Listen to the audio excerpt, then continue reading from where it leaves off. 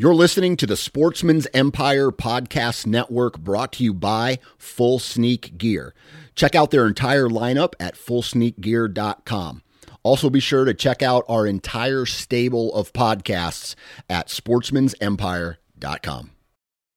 New from Moultrie Mobile, the Feed Hub offers first-of-its-kind cellular connection and control for nearly any spin cast feeder on the market. When used with the Moultrie Mobile app, you can monitor feed and battery levels, run feeders on demand, receive alerts when feeders are clogged, and remotely adjust feeding times.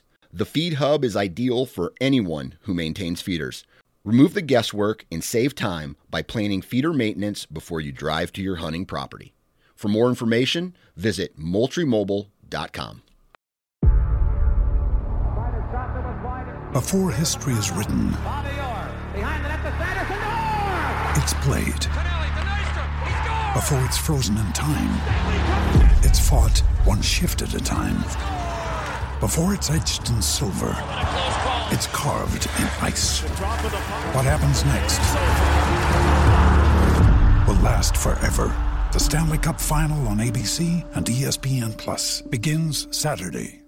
You're listening to the Sportsman's Nation Podcast Network, brought to you by Outdoor Edge in their complete lineup of knives and game processing kits. These guys right now are doing an absolutely huge giveaway where you could win an elk hunt, and not just any elk hunt. We're talking about a 7 or 8 mile horseback ride into the backcountry. We're talking a one-on-one guided hunt. You're going to be sleeping in a wall tent, and you're going to be doing that for 5 days with the founder and CEO of Outdoor Edge, David Block. Now, if you've never been on an elk hunt before, I'm telling you right now, go sign up for this, because if you ever hear a elk bugle, whether it's at 400 yards or it's at 40 yards, it is a life-changing experience. So here's how you enter. Go to OutdoorEdge.com. There's going to be a big banner for it somewhere on their homepage. All you have to do is click on that, go fill out some information. I think your name, your email address, maybe some other stuff, and that's all you have to do. That's how you are entered. They're going to be picking a winner, a ways from now, so you have plenty of time to enter. Go visit OutdoorEdge.com, sign up today. And if you decide to purchase any products from the website, enter the discount code NATION30. That's the word nation with the number 30 after that, no spaces, NATION30, and you will receive 30% off your purchase. This is the Nine Finger Chronicles podcast, brought to you by Vortex Optics.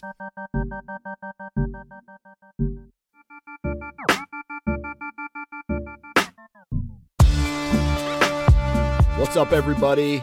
Hopefully you are all staying sane in this crazy time.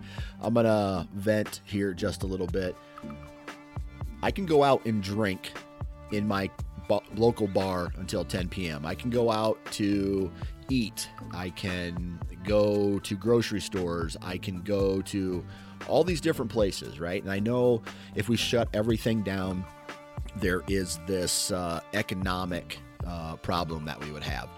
But what really pisses me off is that I can go and do all these things, and in some of these places, masks are still somewhat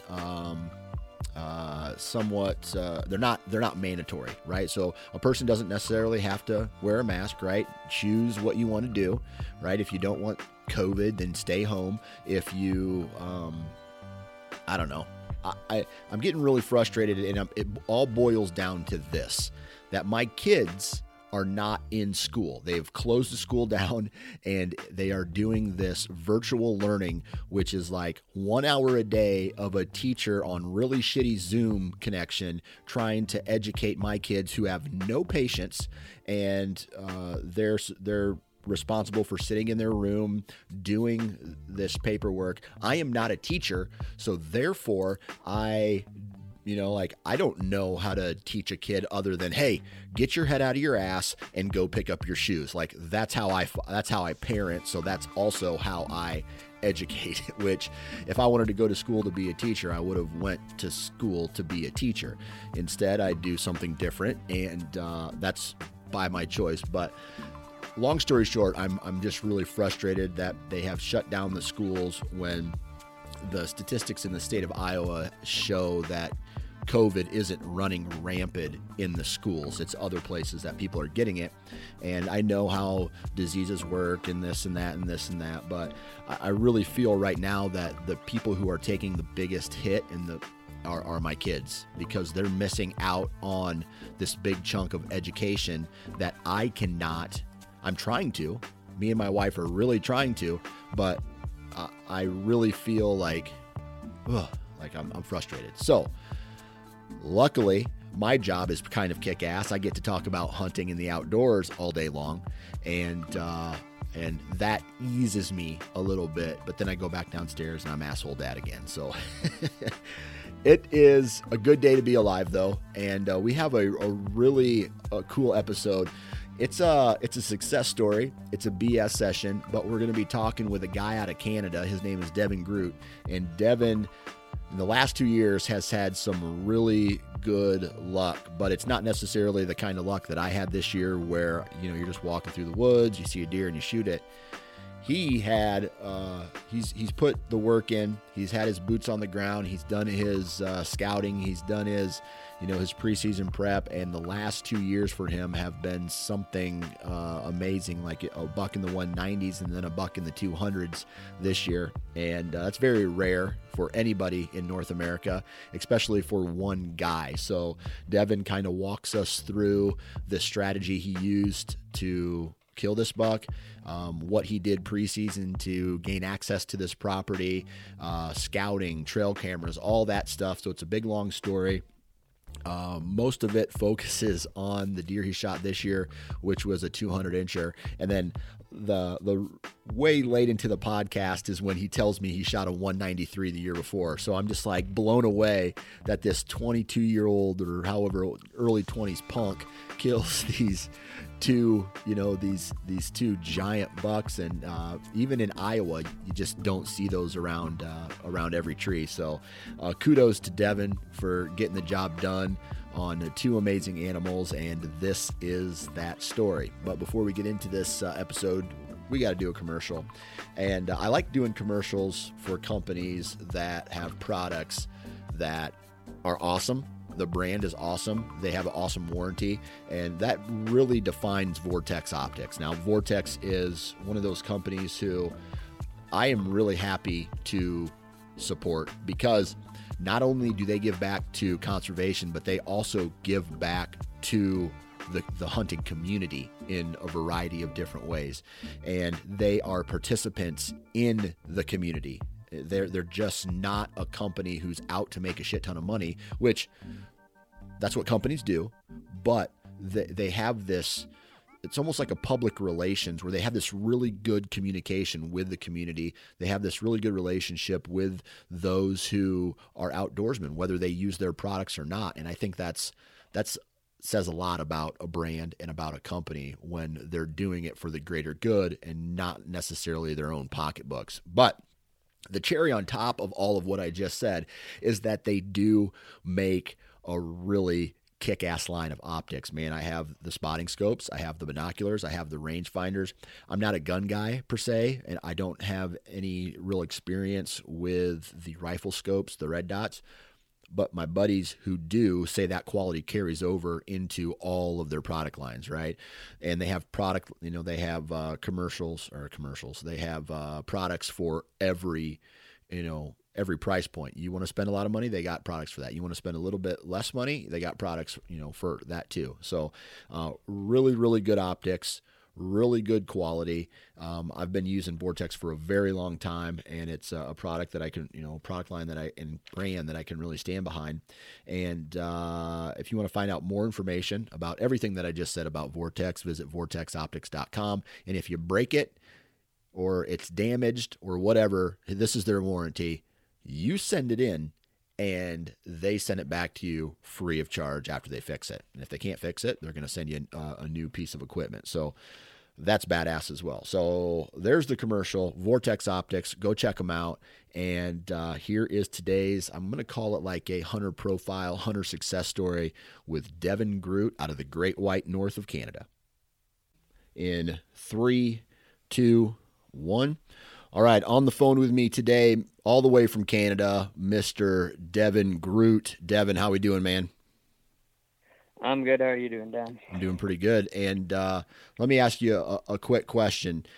Within the past couple weeks, we've had this last week, we've had a 200-inch deer guy interviewed on the podcast. You just shot a 200-inch deer up in Manitoba, and we're going to interview you.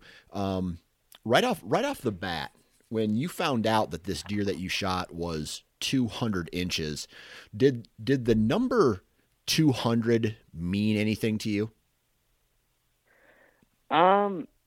Sort of, but not really. Like, I was like targeting this deer all year, and like I passed up like many deer that would have been like the second biggest deer I ever would have shot with my bow. Like, I primarily bow hunted all year until I seen him. Like, I named him Guinness. Well, my neighbor did, actually, because she said that he's going to be a record of some sort.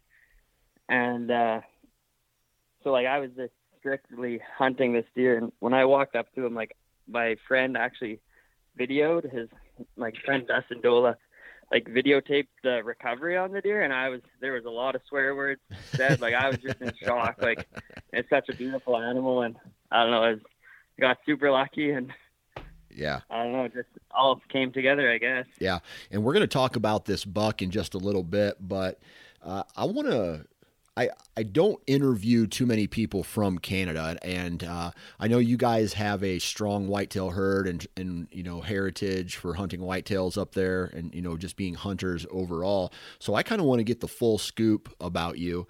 Real quick, where in Manitoba do you live, and what do you do for a living? I live an hour north of Winnipeg in a town, in the country, just outside a town called Gimli. So that's like an hour north of the capital of Manitoba. Okay. And I am currently doing like highway construction. So I'm a heavy equipment operator. Gotcha. But I'm going back to school this winter because I want to get into wildlife management. So. Okay, cool.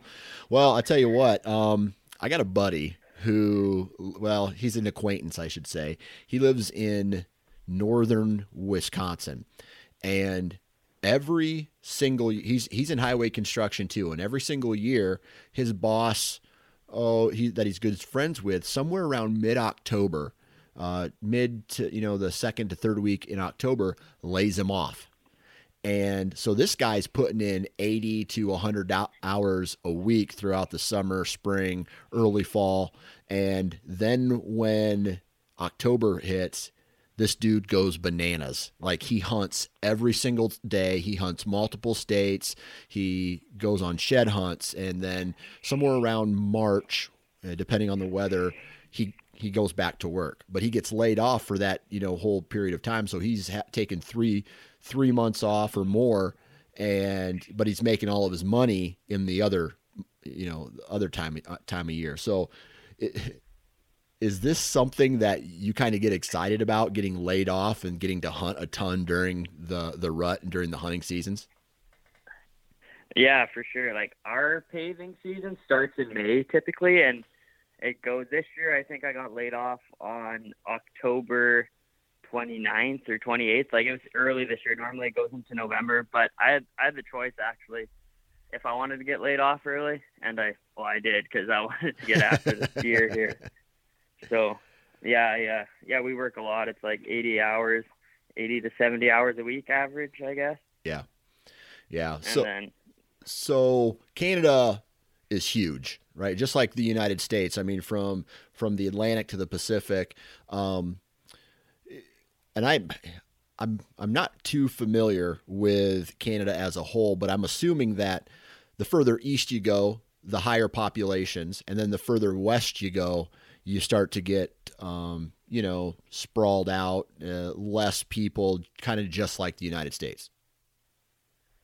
I know, like, Ontario, like the province to the east of us here, has like a lot of people in like the Toronto area and stuff. Yep. But the maritime provinces, I don't believe have as many. And then BC on the far west side has a lot as well, like with Vancouver and Victoria and all those islands out that way. I'm honestly not too sure about population. I know Manitoba is one of the less populated areas. Okay. So then with that said, is the same thing kind of the closer you get to the northern, I guess the southern border of the country, along the, like the North Dakota border is more populated, and the further north you go out of those places, are kind of less populated? No, yeah, the south is definitely more populated. Like Winnipeg's just an hour north of the border, like from North Dakota, and that's like the most highly populated place in Manitoba. And then if you just go west a bit, there's another city called Brandon that I believe is the second biggest city in Manitoba. So like the southern part of Manitoba definitely has more people. As you go north, it's a lot of like crown land, which is just like public land, and a lot of reserves. And it's just a lot less populated up there, a lot more big, like Canadian Shield, bush and stuff. Yeah. And what's the wildlife up there? I mean, do you guys have mule deer? Do you have whitetails? Do you have moose, elk? What do you got up there? We got moose, elk. We have mule deer on like the southern, like southwest part of the province, but they're closed to hunting. Like you can't hunt them. Okay. Yeah, we got caribou. Yeah, caribou, moose, elk, whitetail, black bear. There's polar bears up north. Okay. We got a whole lot of everything. Yeah.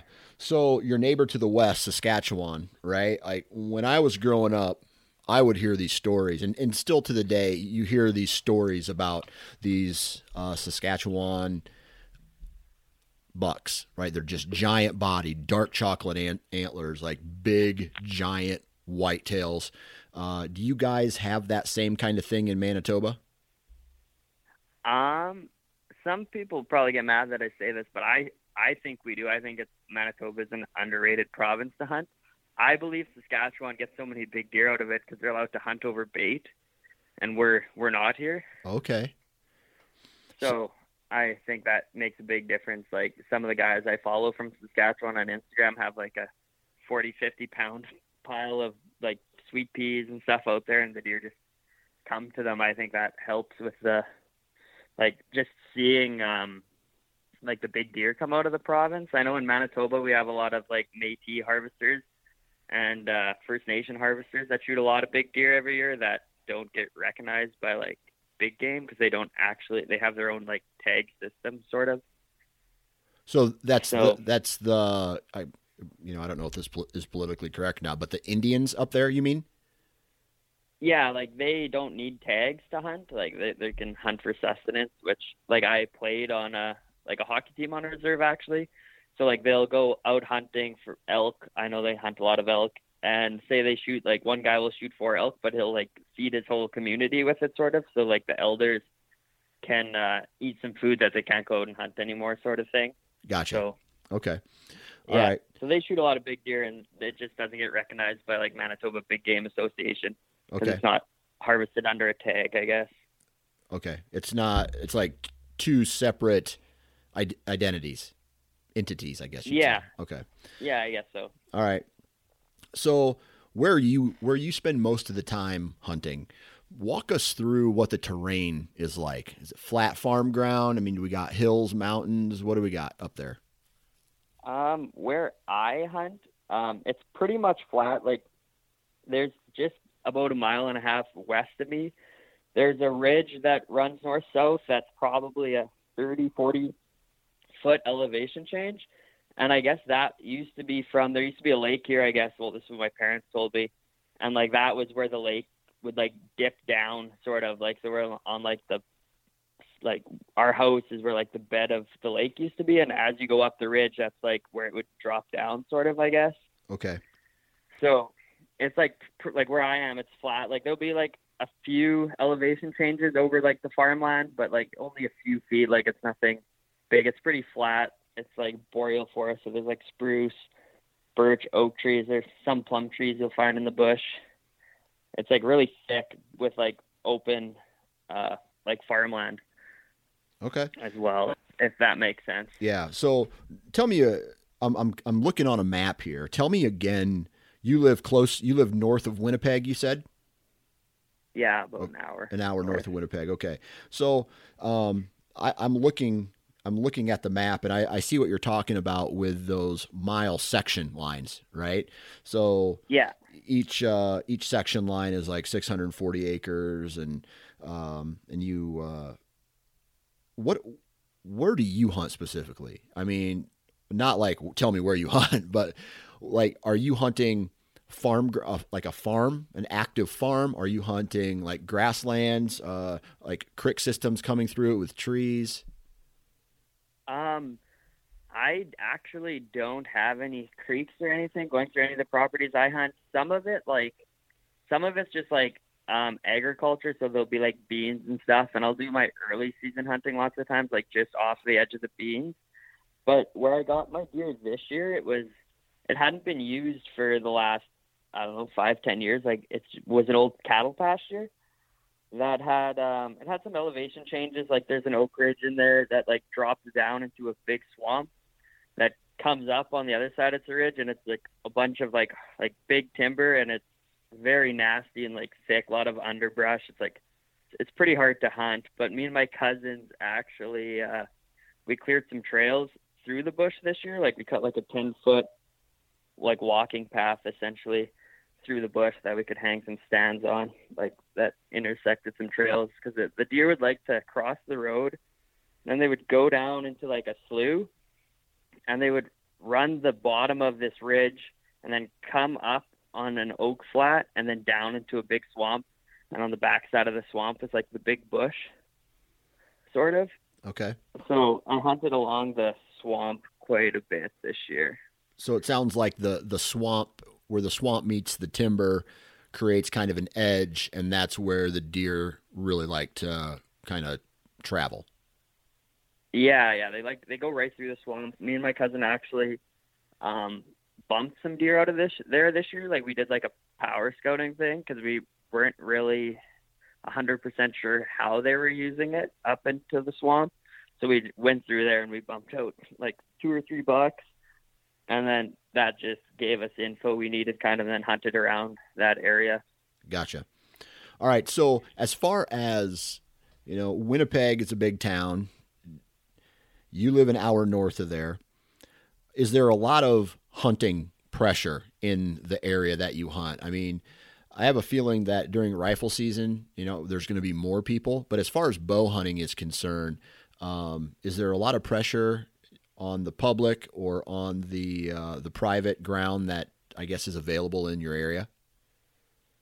I can't vouch for the public land, because I don't have to hunt any public land around my place. But the archery season is like, it's me and my cousin that I know of that hunt all the properties we hunt, and maybe another guy. And there's like no pressure essentially for archery season, and that starts August 31st and goes all the way through general, because you can use your bow like through the muzzleloader season and the general rifle season here. So you can use your bow during the rifle season. Yeah. Okay. And what's the tag allocation up there? Are you guys allowed multiple bucks? Are you allowed 1 buck? What's the deal? It changes year to year. This year we get 1 tag. It's just a general tag, and it's a buck or a doe tag. And for like my zone, like, so Manitoba's broken up into like different hunting zones that are just numbered. And like for my zone, it was just 1 tag, buck or a doe. But there's a few in the province where you could buy like a second and a third doe tag. Okay. In different areas, but not where I'm hunting. Okay. So that tells me right now that the area that you hunt has somewhat of a low, this is a straight guess, a low numbers of deer. I honestly think that Manitoba I don't know if they don't have the resources, but I don't think they manage their deer herds as well as they could, or maybe not enough money goes into it, because my girlfriend, actually, her dad owns like a pretty big cattle and grain farm like 2 hours north of me. And when I go out there, I think in about we were just looking for deer. We went for a drive one night and we've seen 40 some deer maybe in 20 minutes of driving and like $3. So there's way too many does out there. Okay. And you just can only get one tag and no one out there shoots does. So the problem just keeps getting worse. Okay, so this is a common theme across states like Michigan and some other high pressured states where people don't want to shoot does. Everybody wants a buck, and so everybody's going to shoot small bucks, right? Yeah. Okay. All right. So area. The quantity of deer is there, but the quality typically isn't. I think it's very, it depends, where you are. I hunt, from what I can tell, a really good area for deer. I have nice, big, mature deer every year that I can go after, whereas some of my friends might have one. I think I had 4 or 5 deer over the 150-inch mark this year, which is the most I've ever had. But yeah. I think just the area I have might not have as much hunting pressure as others, other than road hunting is a terrible thing around here. People just drive around and shoot deer off the road. But so poach. Yeah, poach. Yeah. Okay. So what's I know in some states, if you do not have your property posted, like no hunting, then it's legal for people to go and hunt your property. Okay, there's certain places like that. What's it like in Canada or in Manitoba?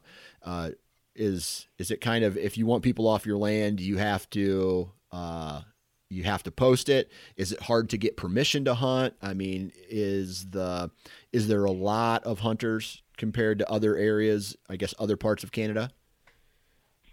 I'm not familiar with the other hunting, like how it is in other parts of Canada, but for me to get permission, I've had some good success. I just go up to I knock on doors and just ask and be polite, and then just offer, ask them if they want any wild meat, or we have chickens here, so I ask if they want eggs and stuff.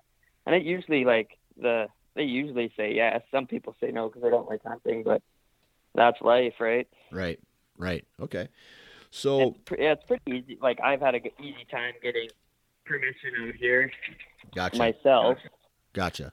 So you're running into good quality deer. Yeah. Okay.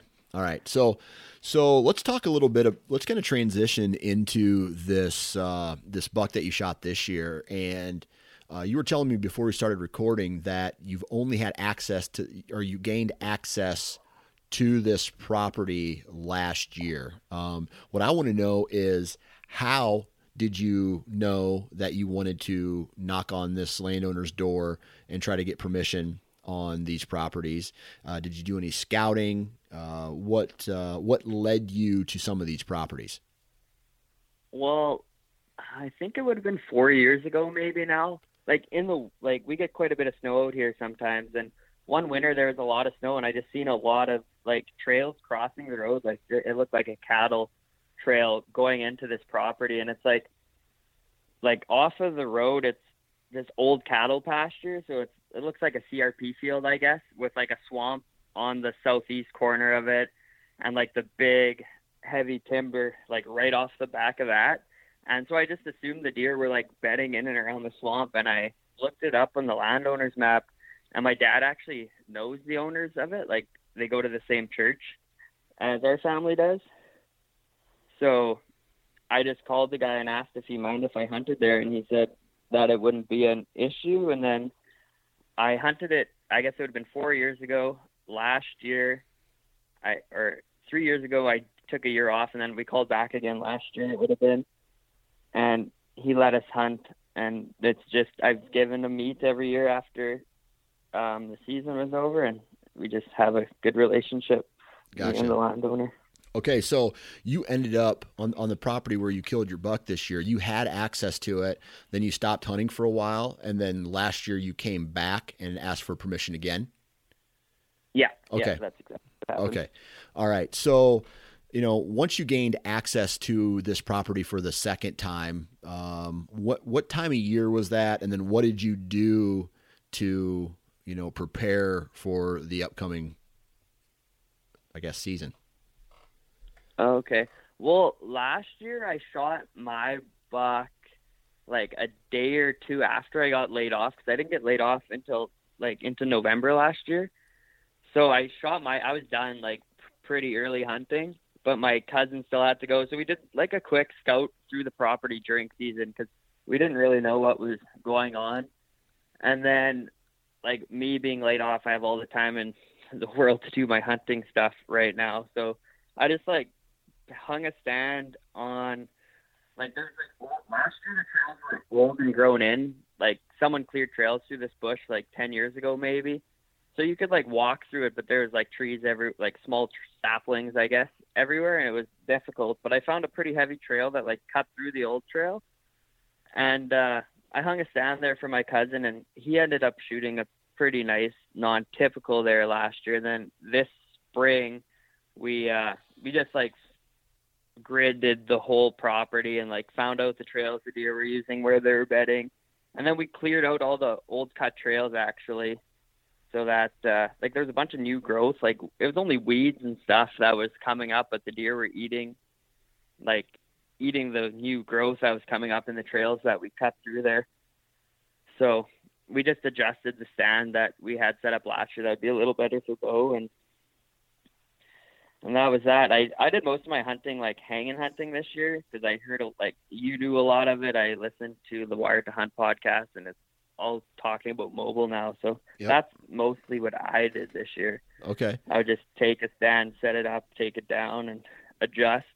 Gotcha. Like from what you see, sort of. Okay. So as far as the buck that we're talking about this year, last year when you gained access, did you hang any trail cameras? Did any good deer show up on camera? Do you even run trail cameras? Yeah, I think I have about 10 or 11 out right now. Okay. So what's the story with that? On that piece specifically, I had, like, right off the road, there's like a drainage ditch off of the gravel road that, like, the deer go through, and it's like all bulrushes, and you can like see where they're going, because it's like someone took a weed eater and just sawed a trail for them because they're taking it so much. So I just followed that last year. And I hung it at the bottom, like just off the edge of a swamp, like on the bottom of a ridge.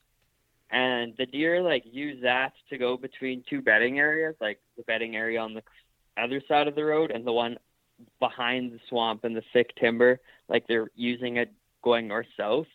So we hung a camera there last year and found out like all these different bucks are using it during the daytime to get to the other bedding area, because it's just like a small strip of trees next to a swamp, so that they're in cover the whole time. And I guess they feel safe traveling in the daylight. So we set up a camera there, and then a camera off a trail right next to where the tree stand was that we had set up. And we had a 4.5-year-old 6-pointer, I guess. He's a 3x3, and he's massive this year. He's 5.5, and he's huge, but nothing much for antlers. And we had like quite a bit of mature deer using that. I guess it's like a funnel, because they funnel down in there to the next bedding area. So we set up a camera there and had some stands set up, like to try and catch them in middays going between bedding areas. Okay. So that was last year, right? Yeah. Okay. Yeah, that was last year. All right. So that's when this buck showed up. Yeah. Okay. And we had him on 2 or 3 cameras, like about a mile apart from each other. Okay. So they were covering some decent ground. Yeah, the deer, like the deer I shot last year, from where I shot him to where my other people I know were getting pictures of them were like 4 miles away, I think. Like, they're moving pretty good during the rut out here to find does. Okay. So They cover a lot of ground. And once you saw this deer on camera, was he instantly on your hit list? I mean, did he have defined characteristics? I mean, was he a crazy non-typical like he was this year?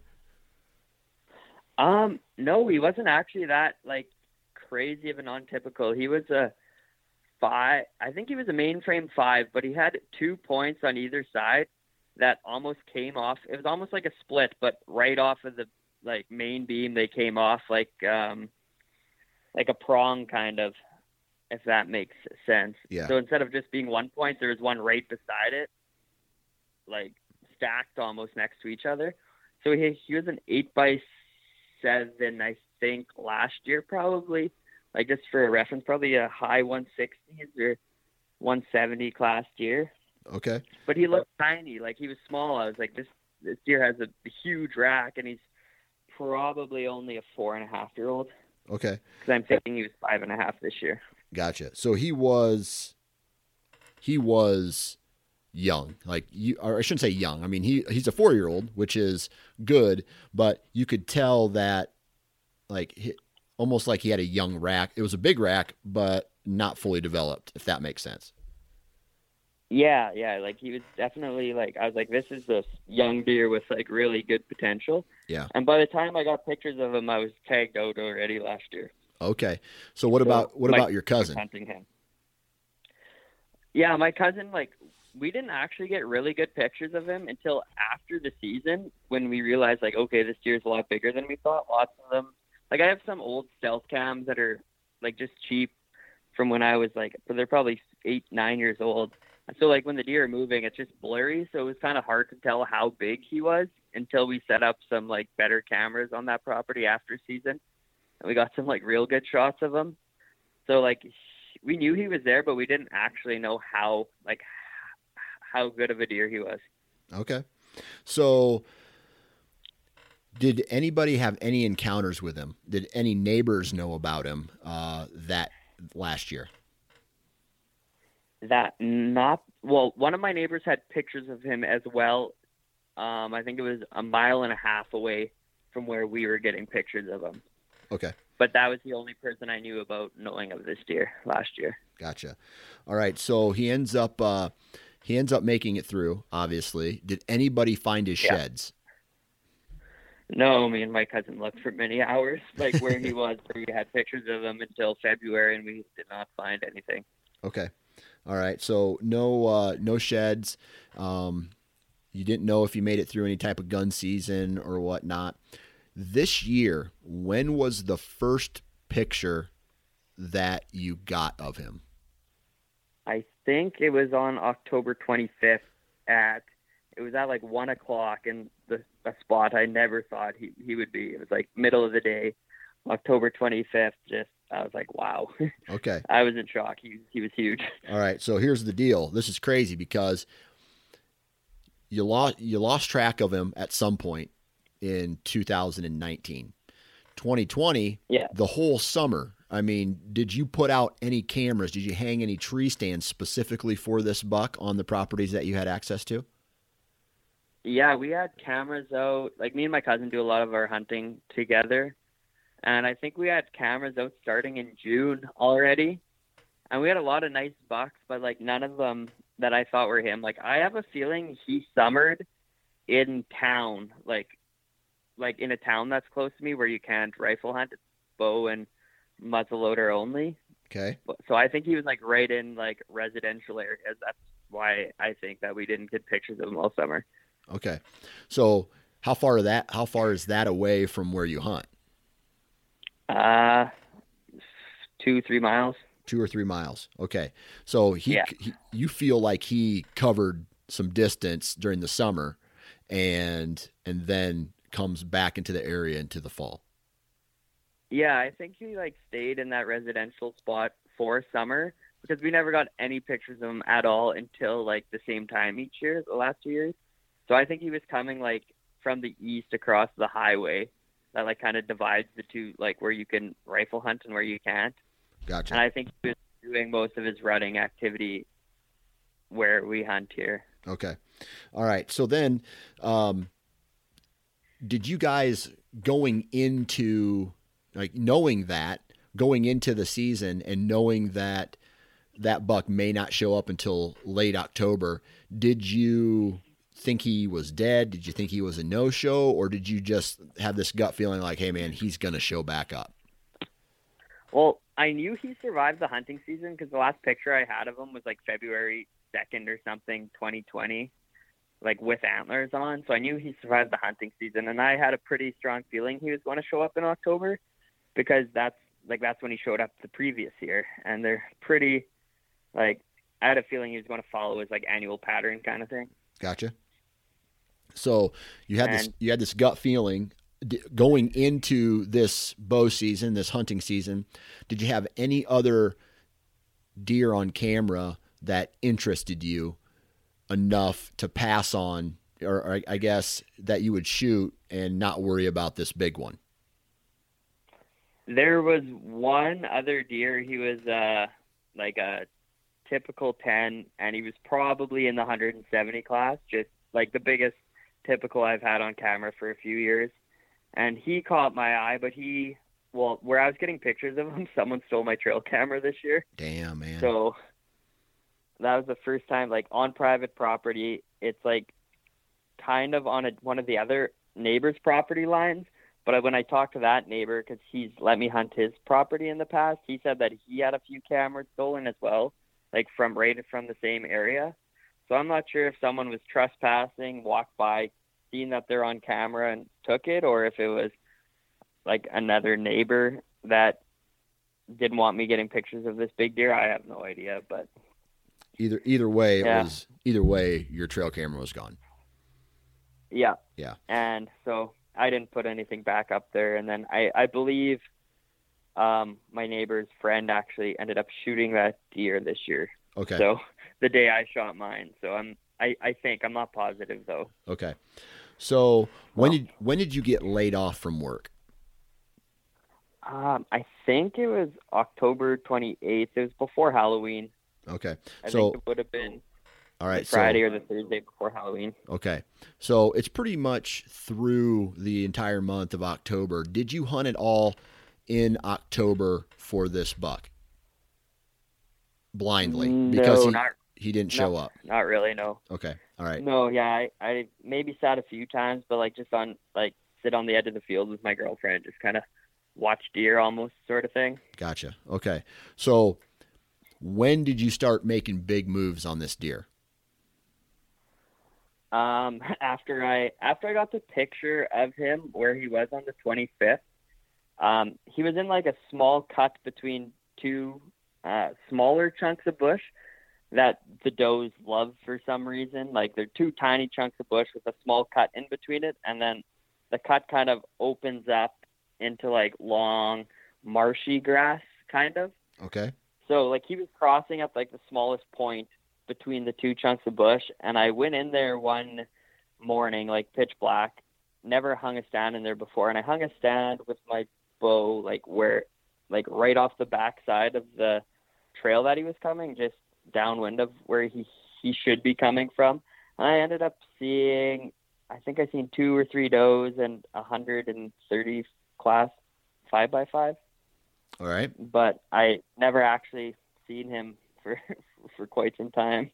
Okay. So then you started this process, right? What kind of strategy and tactics were you going to put in place during the archery season to try to get a shot at him? What was your routine, or what was your plan? Well, I thought that he was back to that travel corridor where the bucks were going down on the bottom side of the ridge between the two swamps. This is on a different piece. That's where I thought I would have my best chance at him. But none of the trees along this ridge are very big. So I sat a few times that it was basically I'm going to shoot this deer. I'm not going to see anything, kind of on the trail that he would take specifically. We wouldn't really get any other deer other than him on this one small trail. So I hung a stand there a few times, but it seemed every time I would go to one property, he would show up on the other one. And I couldn't pinpoint his where he was at certain times. Gotcha. So you were kind of bouncing back and forth, like trying to figure out what property he was using the most, but every time you went to one property, he was back on the other. So it sounds like he was covering quite a good chunk of ground on a regular basis. Yeah. One of the neighbors actually seen him. Like, I only saw this deer twice ever in person. But some of my neighbors were seeing him a lot, and like from the two places I would get pictures of him, like it was like a mile in a straight line from one spot to the other. And then I know he went a mile and a half north of that. Like, he had a big square loop that he was running, probably a total of like 6 miles maybe. Like, he was traveling pretty far, so it was hard to like pinpoint him because he wasn't staying on one piece very often. Gotcha. And were any of your cameras cell cams? Yeah, I actually bought 2 Tacticams this year. And did those cameras help you get a better idea of where he was going at all, or where he was coming from? Yeah, they helped a lot actually. Like, I liked how you could get like some real time photos. So one night I was at my friend's, we were playing cards, and I got a picture of him on the far southwest part of the property, like where we hung one of our stands. And then about 45 minutes later, I had him on the bottom of that ridge crossing the road. 45 minutes later. So like, it made it a lot easier to like pinpoint where they were going and how long it was taking them to travel, like the route they were going. So that helped a lot. Gotcha. And did that cell cam at all, I guess, play a role in you actually harvesting him? Oh yeah. Yeah. Big time. Okay. All right. Now, as this archery season, starts rocking and rolling, and is the rut up there the same time as down here in Iowa, like the first 2 weeks of November, like right now type of time frame?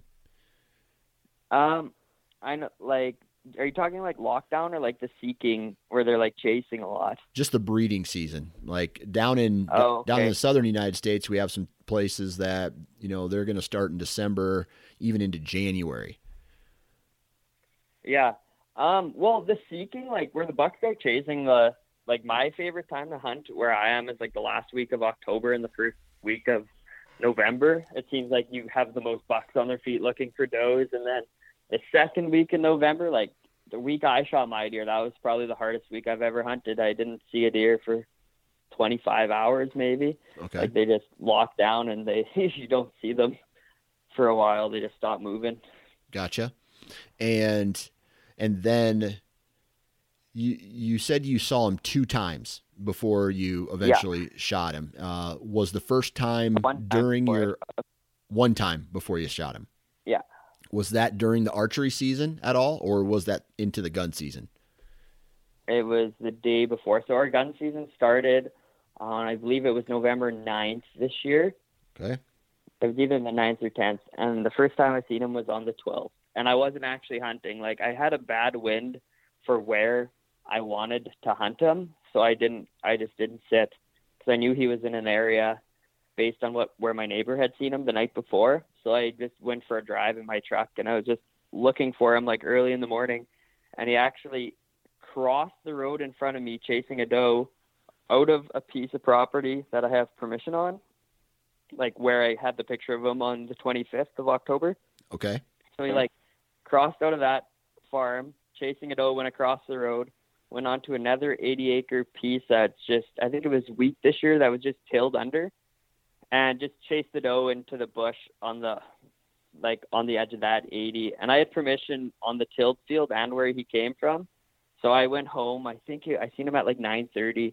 I grabbed my gun, and because I didn't want to miss a chance at that was the first time I used my gun all year, but I brought it because if I had a 200-inch deer at, 80 yards, I would be shooting myself in the foot if I brought my bow, because that doesn't happen very often around here. Right. So the first walk us through that first encounter. Like, did you make a move specifically for him in that spot? Did you know he was in the area at all, or was this just kind of a, man, I hope he shows up type of deal? Like the day I shot him, or the first time I seen them there driving? Yeah, the first time so you were just driving when you saw him the first time. Yeah, I was just looking for him. Oh, yeah, okay. I was sitting in my pajamas looking for him. Okay. Just to like get a game plan for the evening, because the wind was bad for where he came out of. Like I wouldn't have been able to hunt him there that day. Gotcha.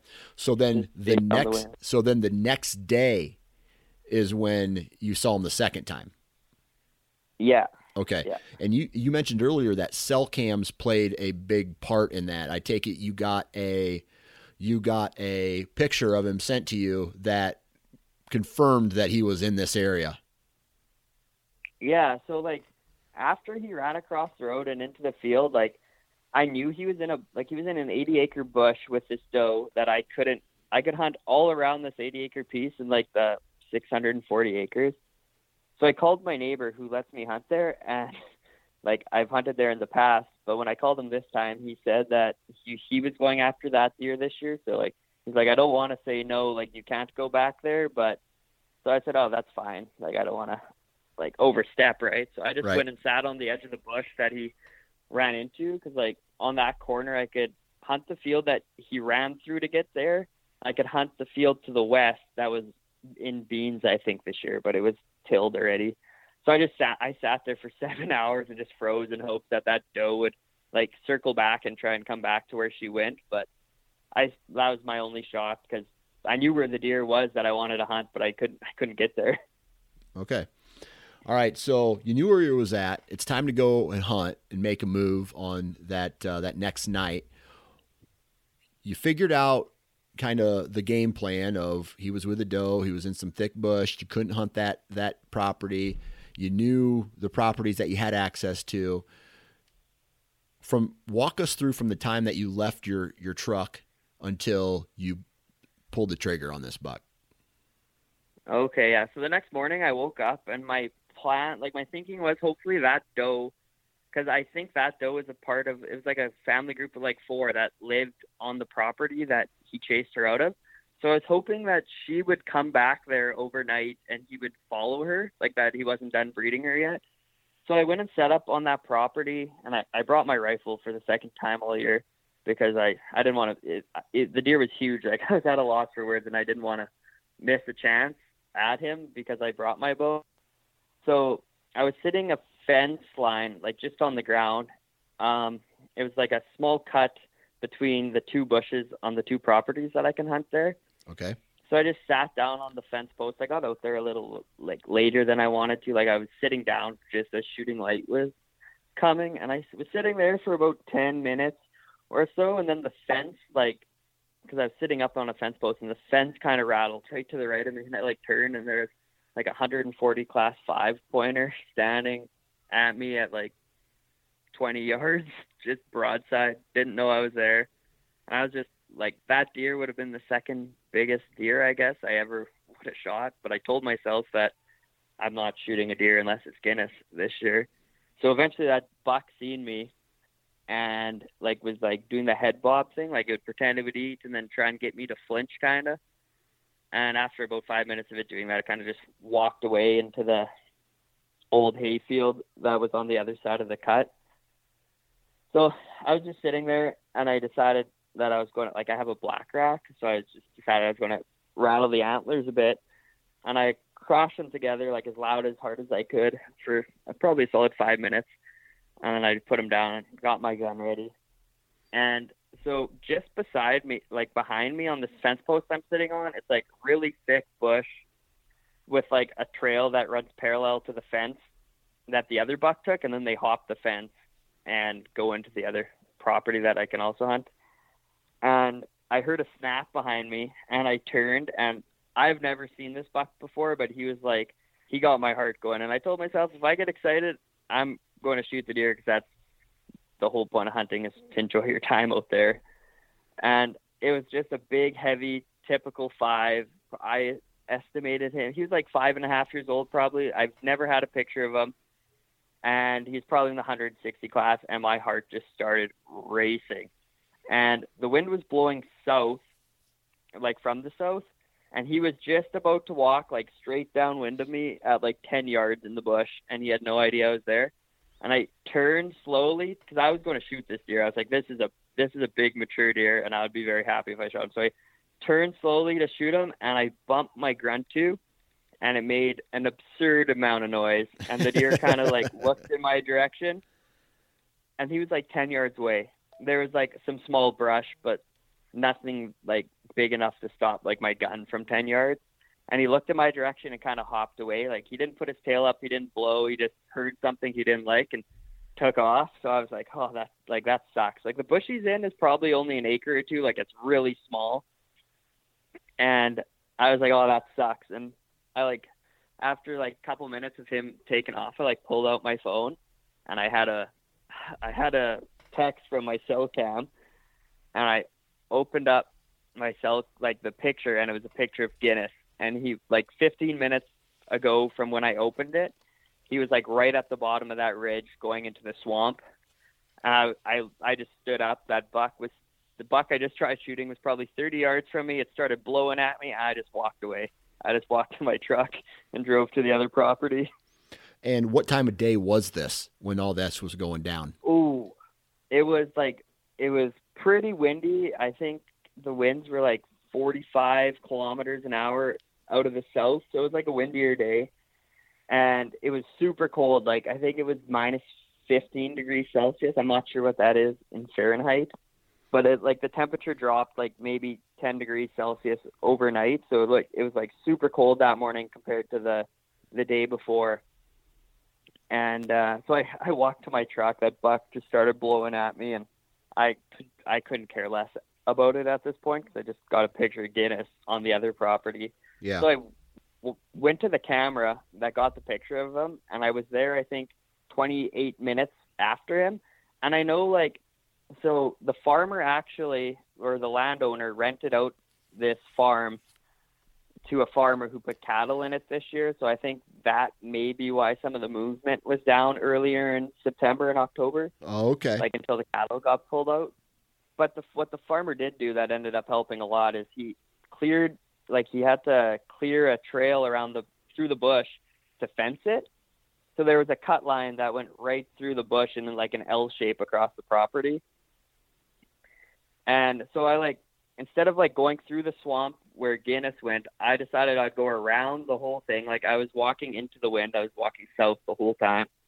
And then I went back on the cut because I could see like 200 yards either way down it.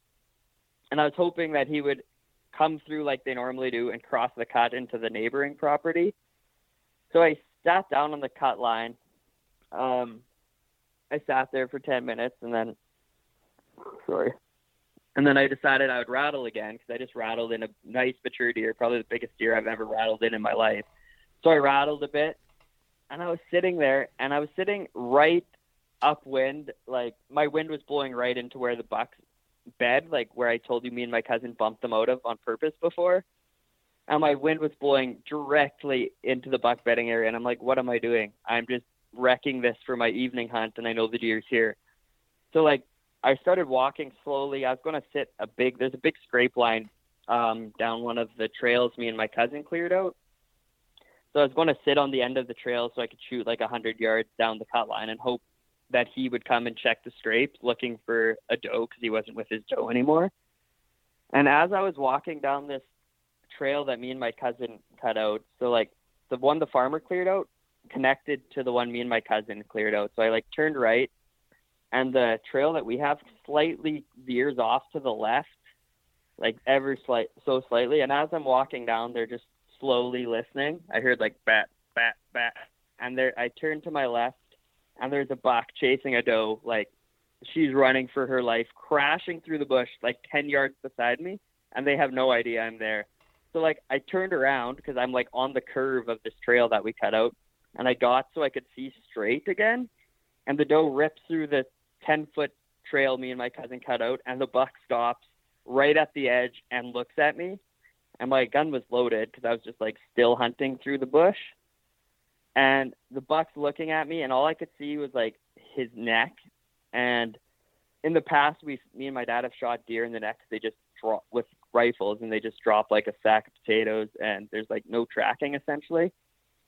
So this was like a big deer. I was full of adrenaline. I'm not 100% sure what deer it was. I just knew it was like a big mature shooter.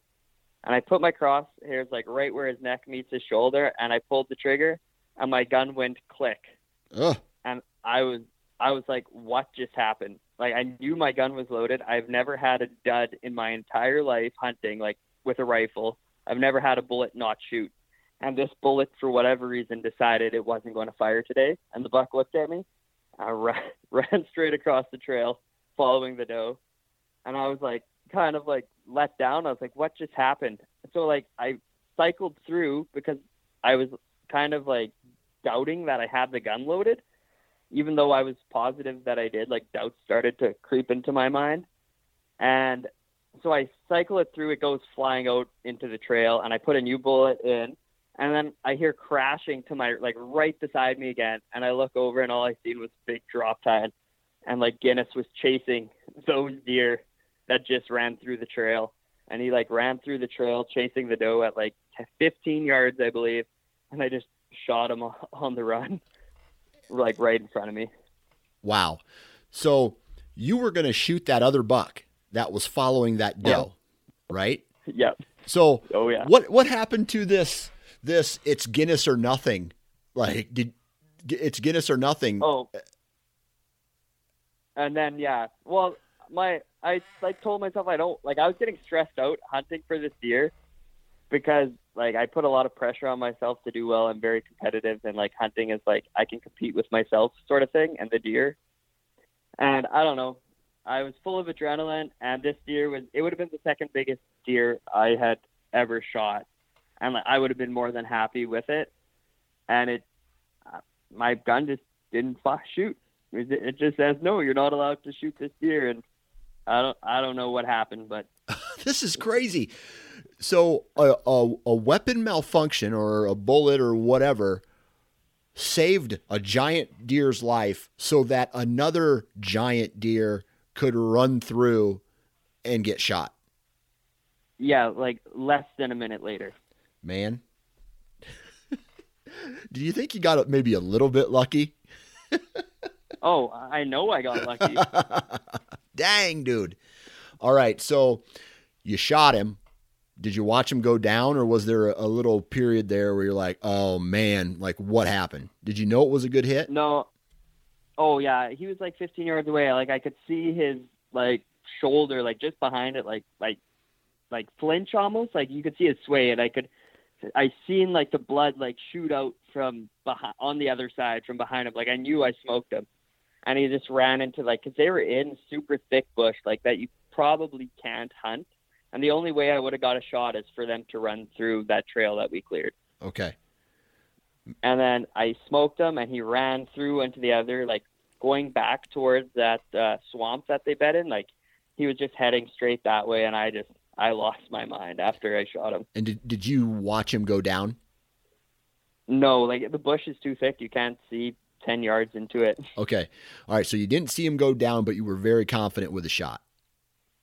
Yeah, super confident. Okay. So after you shot him, how much time did you give him? Did you call anybody? What did you do? Did you wait for someone to come recover him, or did you go by yourself?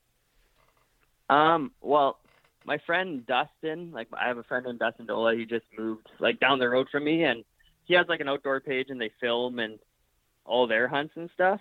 And he said that if I shot Guinness, but only Guinness, he would leave his tree stand and come take pictures and film and stuff.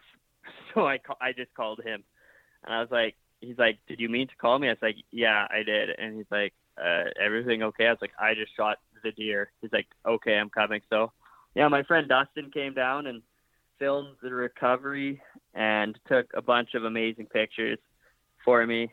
That's awesome, man. Like we went to the hit site, and there's pretty good like blood where I hit him, and it had bubbles in it. So I was like, I checked that before I called him, so I was confident I hit him in the lung. And then once he got there, we were following it, and it would be like pretty good blood, and then it'd be like a drop of blood on a leaf, and I was like, no. And then it would be like nothing for a little while, but we could see where he like kicked up the leaves, and like there's a little bit of snow on the ground. So we were just following his tracks basically, and then it would be like a tiny bit of blood, and my heart just started sinking. I was like, did I mess this up? And then there was like a big smear of blood on another birch tree, and then it'd be like a drop. And then the blood started getting fresher because we waited 40 minutes before we went to look for him. So like some of the blood was frozen already. And then as it got fresher, I got like excited, and I did a big like loop around, like, because we weren't walking on the trail. We didn't want to lose any of the blood. And I did a big loop around, and as I came, the trail went through a whole bunch of willows. And as I came around the other side of them, I like looked over to my right, and he was just laying there like 5 yards from me. And I lost my mind. A lot of yelling and swearing. So as you walk up and you put your hands on this very rare animal for the first time, what was going through your head? He was like magnificent, such a beautiful animal. I seen him twice in my whole life. Once was driving a vehicle, which hardly counts because I wasn't hunting. And the second time, my gun didn't fire. I tried shooting 160 class deer before it. Like, just a whole bunch of weird events happened. Like I don't know why my bullet didn't fire on the first deer. Like, that's crazy, I was just in dude. disbelief that it actually happened. That's crazy, man. All right, so you pick up his antlers, and you know it's a giant. I don't even know what else to say, dude. I mean, it's like you said, it's a magnificent animal. What did some of your friends and family say about it? That I have a horseshoe up my ass. Yeah, in a way. I mean, there's strategy involved, I think, because you had a trail camera out, and that trail camera was in a good enough spot to where it allowed you to get some intel on this animal. You made the decision to leave where you were at, loop around, and go back to a different part of the farm. And even though there was some luck involved, you still put yourself into the right position so that when he did come by, you were able to get a shot at him. Yeah, that's the only thing that I feel like I did that earned it, is I knew how they like traveled the property, so I like knew where he was heading for the most part. But for my gun not to shoot on this deer, like that's just luck. And that camera that I got a picture of him on, I actually moved there 2 days ago, like 2 days prior, because I figured where it was before, I didn't have as good of a chance of getting him there in daylight. So I moved it there like a day or two before I got a picture of him there too. So, man, well, Devin, man, congratulations on a one of a kind animal. Congratulations. And, I don't know, the quality of deer on the farms that you hunt, but that one might be hard to beat.